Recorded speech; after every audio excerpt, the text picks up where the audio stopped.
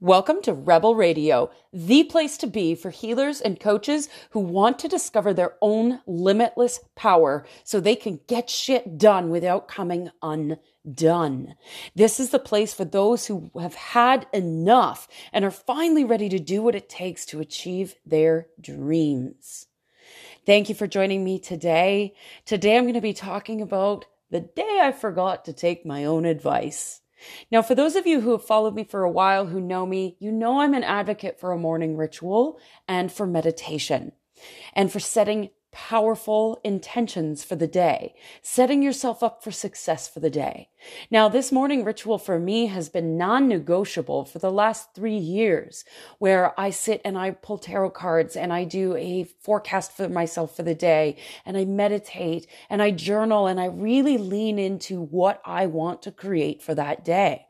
And this morning ritual is not negotiable. It's something that I do every single day, even on weekends, until the day I didn't. So the other day, it was a long weekend. So the family was home, the kids were running around, everything was happening. And I actually slept in, which is rare for me. So when I slept in, when I woke up in the morning, I thought, oh, you know what? I need to just start my day. Now, I did do my card reading, but I did not meditate and I did not set a powerful intention for the day. And what happened? My day fell apart because I didn't set myself up for success. And I ended up losing track of my own alignment. I lost track of my own energy and I lost track of where I was going. When we aren't focused on where we're going, it's easy, so easy to get distracted. It's so easy to lose track and to have other people pull you off into their direction, to be distracted by social media and notifications and emails coming in and the noise that we are constantly surrounded by. But the important thing to remember is that it's okay to have a shitty day. We're human. So this day I didn't meditate. And what happened was I started trying to force my way through things. I started trying to fight through things. I wasn't taking regular breaks. I wasn't focused on my own work. And so I got distracted by clients that were messaging me, needing things, or so it seemed. I was pulled off of my vision and pulled out of alignment. And the rest of my day fell apart. I was exhausted by 1 p.m. My back was sore. I was grumpy. I was overwhelmed. My to-do list felt so heavy. And yet I kept going and I kept trying to force and I kept fighting because this is what we do as humans. We are addicted to trying to force things to mold to what we think they should look like. And I didn't take my own advice. My own advice in that moment, as soon as I noticed that I had a sore back or that I was exhausted or that I was overwhelmed or that my energy was low, my own advice would have been to step back, go meditate, go for a walk, go outside, play with the dog, do something to shift that energy and then come back because it would have been easier. But I did not take my own advice and I kept forcing. My own advice would have been to pause and to take a break, to interrupt the cycle that I was in, going around and around and around and around on the hamster wheel, thinking that I'm getting something done. But the only thing that was getting done was my ego felt good about itself.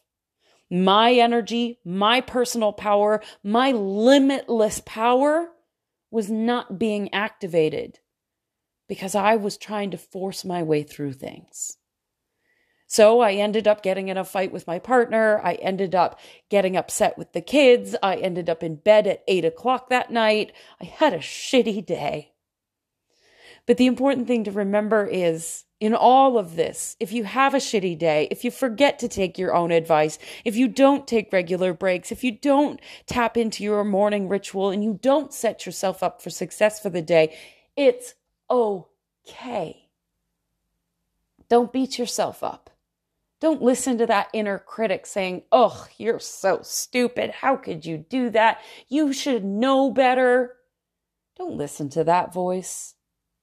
That's the voice that's at a low vibration because you've had a shitty day. So make yourself a cup of tea, go to bed. You have permission to hit the reset button while you sleep.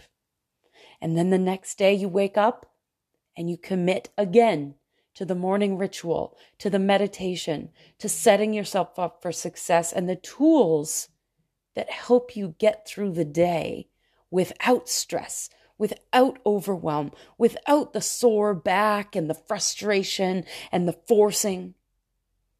Use the tools that you have available to you to set yourself up for success.